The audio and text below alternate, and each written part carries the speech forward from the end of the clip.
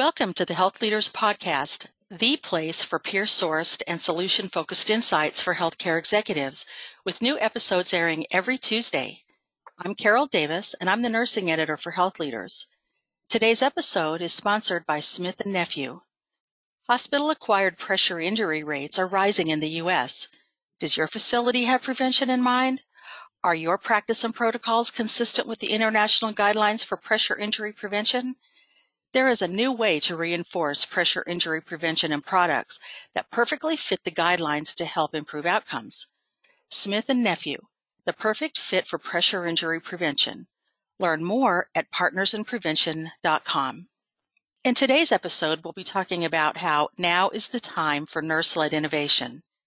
Joining me is Paul Coyne, Senior Vice President and Chief Nurse Executive of Hospital for Special Surgery in New York City. Paul, who joined the HSS nursing staff in 2017, until very recently served as Vice President of Clinical Practice and Chief Nursing Informatics Officer, and was responsible for advanced practice nursing, clinical informatics, and occupational health, as well as nursing operations of the HSS ambulatory clinic. His work in pioneering improvements in patient safety and satisfaction and creating efficiencies in the healthcare setting has earned him several honors and recognition. Paul, thank you for being here. Thank you so much for having me. Looking forward to it. Nurses are often faced with situations that call for problem solving, so they are experts at coming up with creative solutions. But to make a real difference, which is why most nurses became a nurse in the first place, having a good idea isn't enough. They need opportunity to take their creative ideas to a larger audience. Paul is an innovating problem solver and has successfully taken his ideas to the wider market.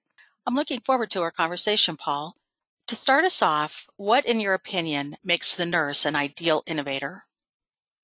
The act of innovating is a skill, and skills can be learned by anyone. So there will always be people seeking to bring innovation to healthcare, but in order to successfully innovate, and in order for that successful innovation to occur, four criteria must be met that often aren't. So the first is to know the space intimately. The second is to understand both what is optimal and not optimal about the space. The third is to understand not only what is added after the innovation is brought into existence, but also what is eliminated. For every innovation has both intended and unintended effects. And lastly must be a drive that is present and the skills on the part of the innovator to make it happen. So the only way that we'll be able to make a better healthcare system is if the people who are best able to answer those questions actually lead the innovation, the ones who know the space intimately, the ones who live and breathe daily what is both desirable and not desirable about the space, and the ones who know how to eliminate the unwanted parts of the environment while still preserving that which truly matters. And nurses and other frontline clinicians meet this definition better than anybody. So therefore they're the ideal innovators. But unfortunately, the healthcare industry is not designed to enable them to do this optimally, but still nurses innovate every single day, and they should continue to seek to amplify their innovations as much as they can, as the industry and most importantly, the patients will benefit greatly from any innovation that comes from nursing. Can you tell us some innovations by nurses that have improved patient care? Yes, I think there are countless examples, and the movement of nurse-led innovation through organizations like SONSIEL and the American Nurses Association really taking hold now in the industry and amplifying the great work of nurses is great to see. And I've been so fortunate to get to meet so many people across the world through my work in this area. And now many of these people are my friends. So two success stories, I think, off the top of my head of great nurses, great innovators, and most importantly, great people are Lindsay Roddy and Joey Intafiki out of California. So Lindsay's a nurse who almost lost one of the patients that she was taking care of in the ICU due to a medical tubing hazard. She was assisting a patient getting out of bed after surgery, and the line that carried the patient's life support got caught and pulled out of his neck. So it was extremely upsetting for her, and she looked around on the market to see if there was anything that could have stopped this, and she wasn't able to find anything. So she designed something herself that would prevent this from happening again, and invented a wearable single-use medical device in the form of an armband apparatus that that's designed to secure and organize the different types of tubing, preserving IV medication safety, but also preserving ideal patient mobility. So she's now completing a PhD dissertation on this and distributing the device around the world through the company she co-founded. Another example of innovation, two nurses, Joey and Tafiki in California, noticed that there was not a universal best practice approach when a patient was placed on seizure precautions. So on the front line, they would fashion, like many nurses do, makeshift padding to line the bed rails with whatever materials were on hand, such as blankets and pillows, to protect a patient if they experienced a seizure.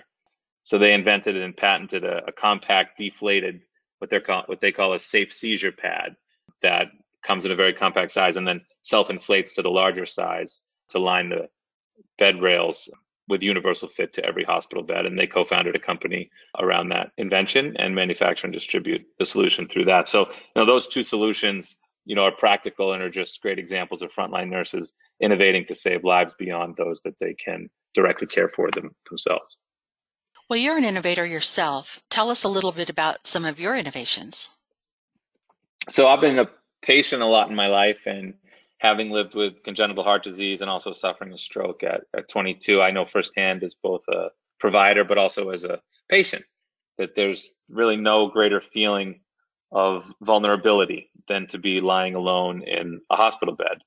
But I'm always amazed because if you stop and you think about it, there aren't many healthcare technology solutions, particularly in the technology space, that are deliberately created specifically to alleviate that vulnerability. And at best, the technology gets created typically outside of the healthcare industry, and then someone attempts to make it fit in the patient care setting. So a group of practicing nurses, myself included, I was fortunate enough to be part of a group that set out to change this a few years back. And we assembled a team of engineers, data scientists, and software developers, emailed as many people as we could from renowned institutions such as NASA and MIT and other organizations, and got a group together of nurses and technologists who work side by side and ultimately created Augie. It stands for Augmented Intelligence because we wanted to highlight that technology should only augment and not replace artificially the human element of healthcare. So after many design iterations and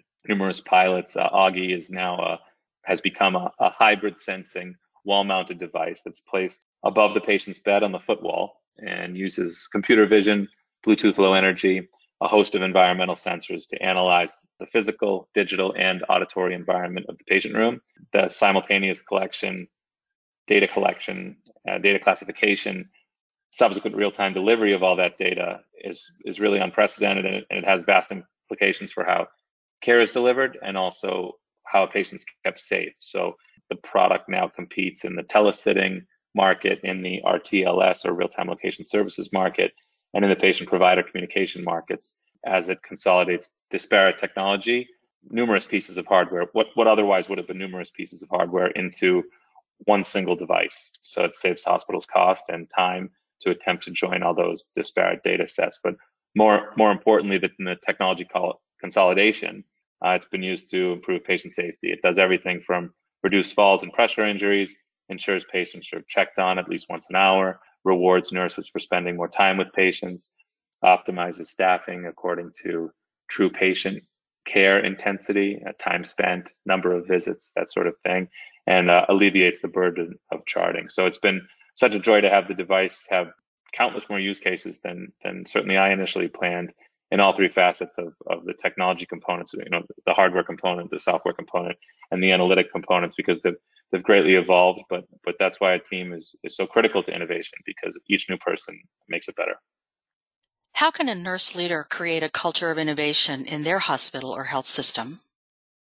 Yes, I think instead of thinking that the nurses take care of the patients, that IT innovates and finance takes care of the budget, leaders need to deliberately seek to bridge across healthcare, business, and technology within their organizations. And instead of these silos, put the patient truly back at the center. So at HSS, where I work, we do this through our universal mission to help people get back to what they need and love better than any place in the world. And also by living our culture of leadership by all, that everyone is a leader regardless of their role. So this is successful because if all are aligned to a common purpose, aligned to a common philosophy of equal empowerment and a common goal, then innovation becomes a natural byproduct. And while that's a effective strategy within a hospital or health system, it isn't necessarily enough. And I think leaders have to think beyond our own hospital or health system where we work in order to do this optimally, and even think beyond our own industry of healthcare. So we have to have people coming together of diverse skills and backgrounds. The emergence of nurse-led hackathons happening where tech companies are partnering with nursing organizations and hospitals to have full weekends where technologists and nurses join either in person or virtually to create products, mobile applications, and potentially launch companies together. Those kind of events bring people together and they bridge a chasm that has historically existed between technologists and nurses by nature of those people working in separate companies and sometimes separate industries, and really having no medium by which to congregate and share ideas and learn from each other and create things together. So I think more of this expansive and all-inclusive kind of activity naturally leads to innovation, and there should be as much of it as possible. For their part, what skills should nurse innovators develop and grow? So I think the first thing, people talk about innovation and they talk about entrepreneurship, and there's a difference between innovation and entrepreneurship. And I like to break it into those two things to help people realize what skills they need and what skills they already have. So innovation is the process of bringing something new into existence that creates value. And entrepreneurship are the skills and tools needed to cultivate the environment needed to deliver that newly created innovation. So the ability to execute and deliver that which has been innovated is lifelong pursuit that everyone can be better at, and every day is a new opportunity to learn those skills. But the ability to create something of optimal value and innovate, to have an idea and to innovate, which every nurse has that. And I think every nurse is uniquely qualified to contribute their innovations for the reasons that I shared earlier. So I think innovation, more than anything else, requires a mindset. It requires a mindset that you know you are uniquely qualified to make a difference. It requires you know that your ideas are unlike anyone else's in the world. And it requires you to know that the world will only be better if you devote yourself to bringing your ideas into reality. And if you believe those things, you will innovate. So however you can develop that mindset, you need to do that as it is a prerequisite to every other skill. So that's the first thing. That's on the topic of innovation: develop and grow that mindset. And then having the skill, cultivate the environment to create and deliver the value that you innovated is where there should be focus, following the focus of your own belief in yourself. So I think for a nurse, that means to learn business and to learn technology. People get very scared of things they don't know. You don't need to be an expert in those two things, but you need to know enough. Healthcare delivery is now all three: clinical, business, technology.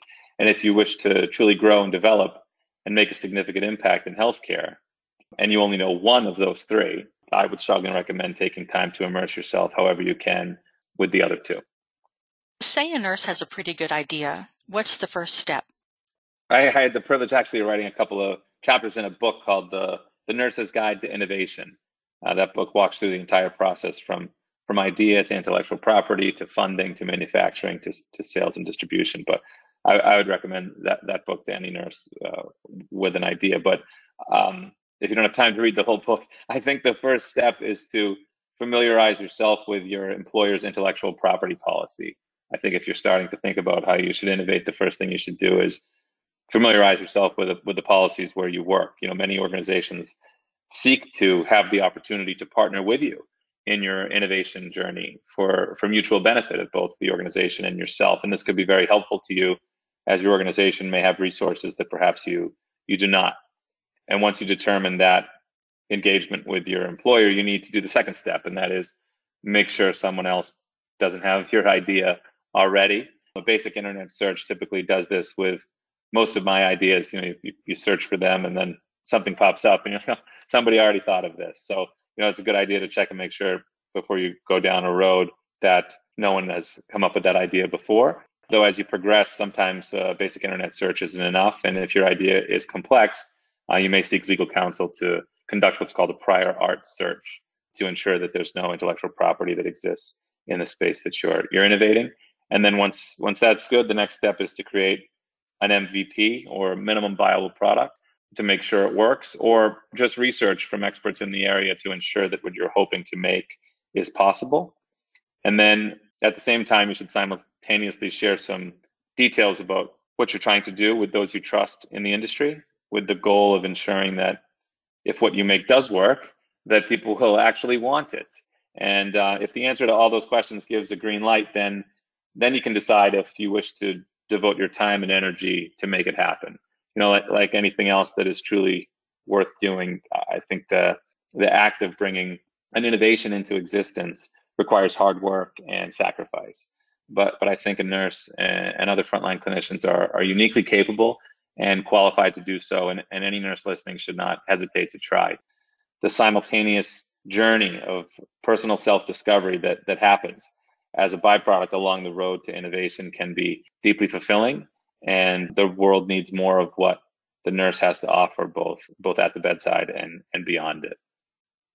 Well, that's great to know. Paul, thank you so much for joining me today and for sharing your expertise. It's been great speaking with you. Great speaking with you. Thanks for having me on. And thank you for listening to the Health Leaders Podcast. We'll be here each Tuesday with more healthcare industry insights.